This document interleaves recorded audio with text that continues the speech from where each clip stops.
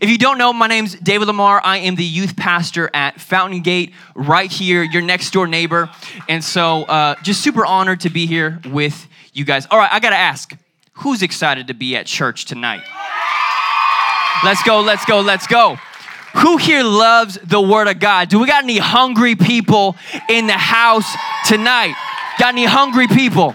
All right, well, I need all you hungry hippos to turn with me to Philippians chapter 4. Philippians chapter 4. I'm just now getting to know you guys. This is my first time here at Beltway North. But let me tell you, how we do it is we believe in a holler back church. I ain't no holler back girl. Y'all don't even know what that is. But showed how old I was, I guess. But I do believe in hollering back. And listen, hollering back is not hype, it is holy. Because this is what it's doing. It's when you're leaning in, it's when you're engaged, it's when you're locked into what God is saying. Because can I tell you, church, we do not need another sermon.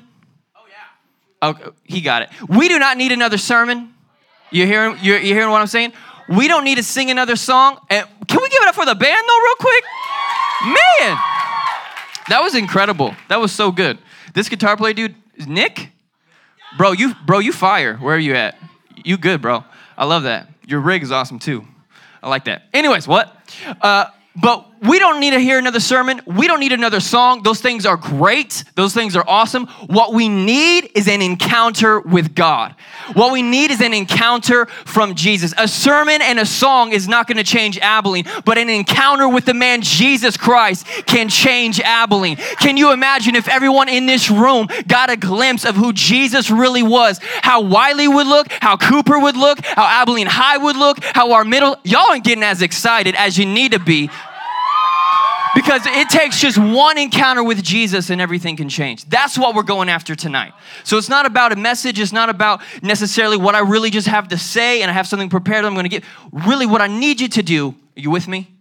What I need you to do is just to be locked in and engaged for what God's telling you tonight. Because it takes an encounter from Jesus that's Abilene's going to change. Amen? Amen, amen, amen. Well, tonight, if you're taking notes, strongly encourage that you do. If you're taking notes, you can follow along with the Sky Bible behind me. But the title of my message tonight is The Battle in Your Mind. Turn to the person next to you and say, The Battle in Your Mind. The battle in your mind. And so really what I'm going to be talking about tonight is stress and anxiety. Anyone ever felt like you've been anxious? Anyone ever just kind of can say you kind of struggled with anxiety kind of times? I did some research on this, and anxiety is really, we probably could call this maybe like an epidemic that just our culture is kind of going through right now. And statistically speaking, 58% of teenagers feel like they kind of consistently feel like they go through anxiety and have kind of like anxious thoughts and feelings, stressful thoughts and feelings. I believe that the other statistic is like 25%, 1 out of 4 feel like they kind of have moderately high, severe kind of feelings of anxiety and stress kind of consistently. And what anxiety really is, it's when you kind of have that tension inside, you know, you kind of feel almost clammy, you get, your head's foggy, your heart kind of starts racing, like you just kind of feel almost, in a sense, like you're paralyzed. Anyone kind of ever feel that? Anyone kind of know what I'm talking about? It's okay to say yes. You can back and forth with me. Let's go. That's where we're going to go really tonight, and talking about how do we win the battle in our minds? How do we win? That's my goal tonight to really show you is how do we win the battle in our mind? Because anxiety only comes from uncertainty. I mean, when we know, right? When we know, it's easy, but it's that unknown. It's that thing, that future possibility that sometimes it can just cause this thing to just kind of hit us in the chest that it's like, yo, I don't know what I'm doing. I don't know where I'm going. Where am I going to go to school? What am I going to do about this? And it just hits our lives. And so I'm not a psychiatrist. I'm not a psychologist. I am a pastor. And so I'm going to talk to you about the Bible, and I'm going to talk to you about what I feel like God says about stress and anxiety. So you ready? You with me? Here we go. So we're going to go Philippians chapter 4, verse 4. And it says, you can read it, turn on your Bibles, or you can follow on the Sky Bible behind me. But it says, always be full of joy in the Lord. I say it again, rejoice. And the person next to you say, rejoice. Let everyone see that you are considerate in all you do. Remember, the Lord is coming soon. Here we go. Don't worry about anything. Instead, pray about everything. Tell God what you need and thank him for all he has done. Then, let me hear you say then.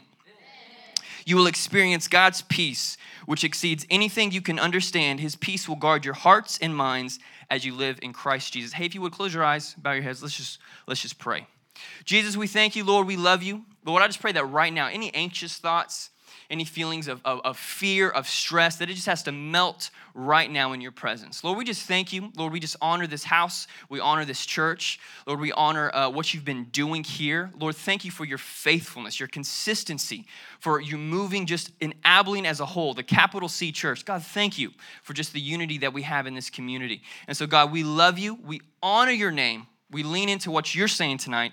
In Jesus' name, and everybody said, amen, amen, amen. Have you ever had somebody ask you something and like you just knew it was impossible? Like they just ask you something and you're like, yeah, there's no way I can do that. Like I remember feeling that like when my mom, when I was really little, it's not any time recent, but like when I was really little, like my mom would ask me like to clean my bedroom. I'd be like, Mom, there's no way. Like there's no way I can clean that. Does anyone like just really have a really messy bedroom? You can just admit to that. Like, yep. I remember like my mom or like doing the dishes. Have you ever had one of those dishes that your mom has you clean and it's like baked cheese on there and you're like scrubbing for 40 years and like you can't get it off and your arm's falling off because you scraped it down to a bone and you just can't get it and she's like yelling at you to, I'm just kidding. If your mom does that, we'll call CPS later. I'm just kidding. No, we won't do that. But like I had this, he thankfully wasn't my roommate, but I remember I had, when I was in college, a friend of mine's roommate, I don't want to say his name. His name was Andrew. We'll just say his name. Who cares? It's not like you're going to know. But Andrew, he was the messiest dude I have ever met in my life. Like his bedroom, old cereal bowls. Like he had a trash can that was overflowing and other trash bags around it. Old food boxes, pizza boxes, clothes. Like you can't see the floor. This dude is so messy. It was just horrible. It was just disgusting. I don't know what happened to him as a kid that turned him out this way, but like it's just disgusting. And I remember like the feeling I would get when my mom would ask me to go clean my room is like, Mom, there's no way. How am I gonna do this? Like you're asking me something impossible. And as I read this verse 4, always be full of joy, I kind of get that same feeling. Like always, hey, can you put it back? Always be full of joy. I want you to see this. Always? I mean, I don't know if you know what always means, but like always is a lot. That's like a long time. Always be full of joy. I mean, there's some moments that like it's easy to be full of joy. Like it's easy to live for God on a Wednesday night. You know what I'm saying? But like it's a whole other story when it's Thursday morning and your friend's being a jerk to you in the hallway. I mean, that's a whole different story. Like there's moments that it's easy to be full of joy, but like always be full of joy. I feel like God is asking us something that's just impossible. How can we always be full of joy? That's impossible.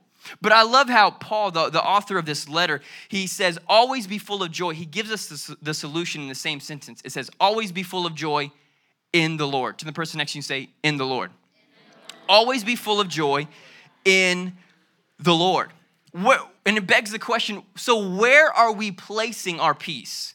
Where are we placing our joy? What is the thing that we're laying it on? What is that emotional anchor that like we're putting our emotional stability in? That thing that kind of keeps us secure. Where is that founded? You know, there's this story in the Bible, I think it's in Matthew. Jesus tells it, and it's the story of these two dudes. They're like construction workers or contractors or something, and they're building these houses. And this one dude, he builds a house on what the Bible calls a rock, this solid foundation. He builds this house, this beautiful, immaculate house, awesome, and he sets it on a firm foundation. And some of you may be familiar with this story, but if a storm comes, I mean, tornado, wind, hail, rain, I mean, everything you can, this horrible storm comes. And because it was built on a good foundation, it stayed strong. It stayed solid. It was good. There's another guy in this story, though, and you may see where the story is going, who didn't build his house on a rock, but he built it on sand. He built it on not solid ground. And so that same storm came. They like lived in the same neighborhood, I guess. And that same storm came. And you can kind of imagine what happens.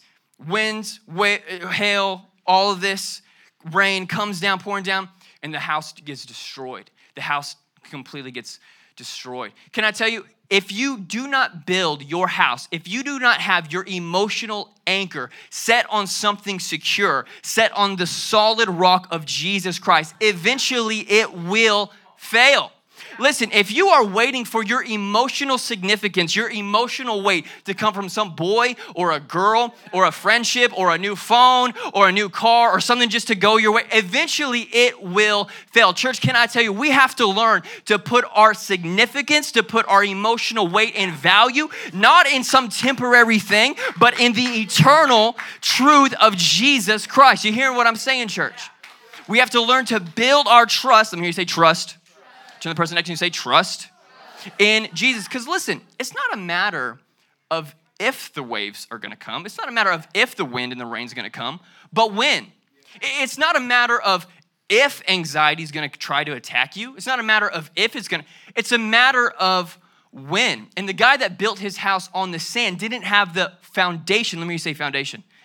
He didn't have his foundation set on the right thing. We have to learn to set our foundation. What is the thing that gives us validation? What is the thing that gives us that emotional security, that emotional weight? You know, you ever like post something on Instagram or like Twitter and like you're really just posting it for that one person to see because you really just want them to see it? This is how I really feel. But like you're too scared to add them, you know what I'm saying? Don't look at me like that. I know you've done it. I know you've done it. And like you post that story saying that thing or whatever, and like you're looking at who viewed it, and like that person never even viewed it anyways, and you're like, oh, the stupid algorithm, like, dang it, Instagram. Sometimes we try to find our significance. We try to find our value based on things that are temporary. Based on things that are honestly sand. It's not solid. It's not something that will last. We have to learn to find our value. My value is not based on any other thing than who I am in the Lord. The only way that we can always be full of joy is we have to always be in the Lord. Let me say in the Lord.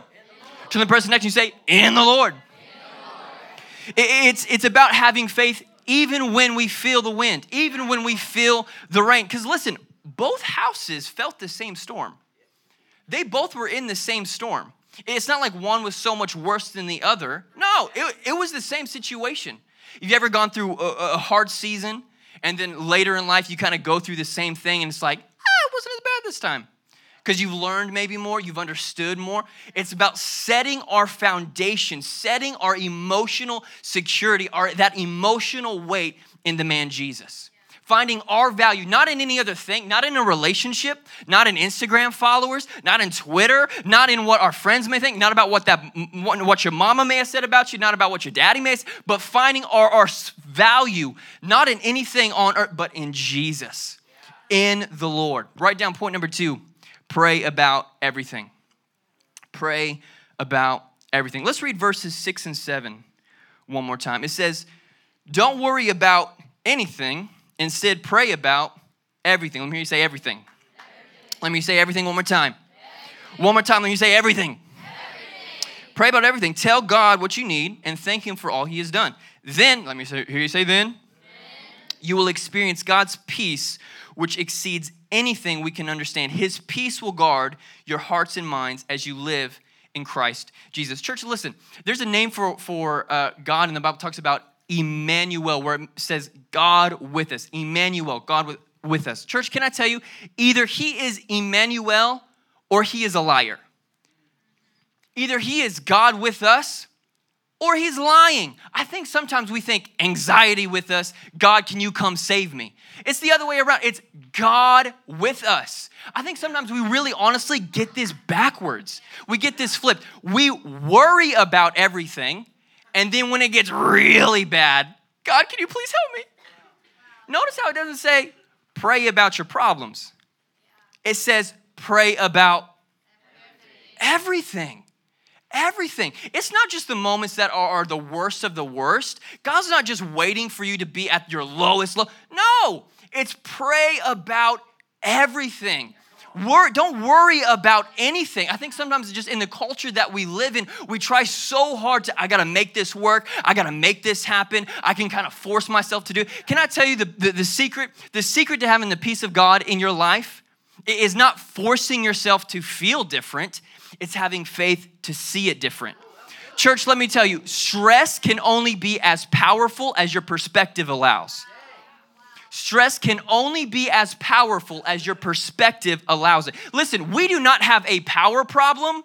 We have a perspective problem. Because if God in me is the hope of glory, if greater is he who is in me than he who is in the world, if the same power that rose Christ from the dead now lives in me, then it's not a power problem. It's not like we don't have God at our side. If he really is Emmanuel, God with us, who will never leave us or forsake us, it's not a power problem. It's a perspective problem. It's not about, do we really got it? Listen, bro, it ain't about you anyways. It's not a power problem. Stop trying to do it all on your own. It's a perspective. God, give us a perspective. God, help us see the situation the way. Can you imagine, church? Let's just dream for a little bit. Can you imagine if we viewed our situation the way God did? Can you imagine if we viewed our schools the way God did? If we viewed our family the way God did? If we viewed our church, our friend group, this community, the big country the way that God did? It's not a lack of power. It's a lack of perspective. The secret is not just forcing yourself to try to feel different. It's having faith to see it different. It's having the faith to see it different. God, give us the eyes to see this situation the way that you see it. Because what is anxiety? Anxiety is really where you put emotional weight, emotional energy in something that hasn't happened yet. I have a quote from this doctor. I did some research on stress and anxiety, and this is one of the things I ran across, and it says, but when you're having a full-blown panic attack or anxiety attack, the symptoms, chest pain, flushing skin, racing heart, difficulty breathing, can make you feel as though you're going to faint or lose your mind or even die. The reality is you won't. Anxiety is trying to sell you something that hasn't even happened yet. Anxiety is where it's trying to pitch your mind against itself of what could happen versus what you know should happen. It's worry, it's weight, and something that's not even in front of you. Can I tell you, the fact that you know how to have anxiety proves that you know how to have faith. Because what is faith? Faith is the substance of things hoped for. It's the evidence of things not yet seen. The fact that your brain knows how to be anxious, the fact that your brain knows how to worry, the fact that you can put emotional weight and security in something that hasn't even happened yet means that you have the potential to have faith. I believe that we're going to have a generation that is so faith-filled because what the devil meant for evil, God is going to use for good. Let me tell you, anxiety only proves your potential. Come on. Anxiety only proves your potential. The next time you feel anxious, the next time you feel stressed out, just know that it's the devil trying to do something and God's going to use it for his glory. Because it's proving to you that you have the muscles, that you have the capability to put emotional weight in something that hasn't even happened yet. The fact that you know how to worry shows that you know how to have faith. Anxiety can only prove your potential. The fact that our generation struggles with this so badly is just proving our capability for faith. Can I tell you, church, it's not a problem of capability or capacity. It's about availability. Are we making ourselves available to God? Are we making ourselves open to God? I know last week you talked about say it with your chest. Say it with your chest. Face to face is a new series you guys are going to be doing. And I know one of the things that just in our pre-service talking about is how worship is a lifestyle, right? It's not Christian karaoke with words on a screen. It's a lifestyle that we live. It's a way that we choose to position our heart in a daily life. It's not just a Wednesday night, Sunday night gig. It's a daily moment-by-moment decision to position our heart to look at Jesus, to position our heart to have the perspective. Let me hear you say perspective. To have the perspective of heaven. I'm almost like, but perspective. Church, let me tell you, anxiety can only prove your potential. The fact that you can have anxiety proves that you have the capability for faith. And I believe we're walking into a generation that this has been such a problem. And the world may see it as anxiety is just a new normal. I think sometimes we get in this situation where we view our anxiety almost as like this weird badge of honor. Like, yeah, I'm so stressed out about this. I got this going on, this. And we almost like take pride sometimes in how stressful life can be. Can I tell you, we're not designed to live that way. can you imagine if we put that same emotional weight, that same emotional energy, that same mental power, instead of worrying about something, instead of being anxious about something that hasn't happened, we put that same effort in having faith for God to change our city. Can you imagine what your school would look like if everybody in this room was able to do that? Can you imagine what our families would look like if everybody in this room was able to have that level of faith? Can you imagine what Abilene would look like? Man, our city would change. Our community would change because the people in this room decided to have faith instead of anxiety. Come on. Come on, come on, come on. Notice how it doesn't say pray about your problems. It says pray about everything. This right here, this is how you win your battle. This is how you win the battle. If you will, would you close your eyes? I want us to pray.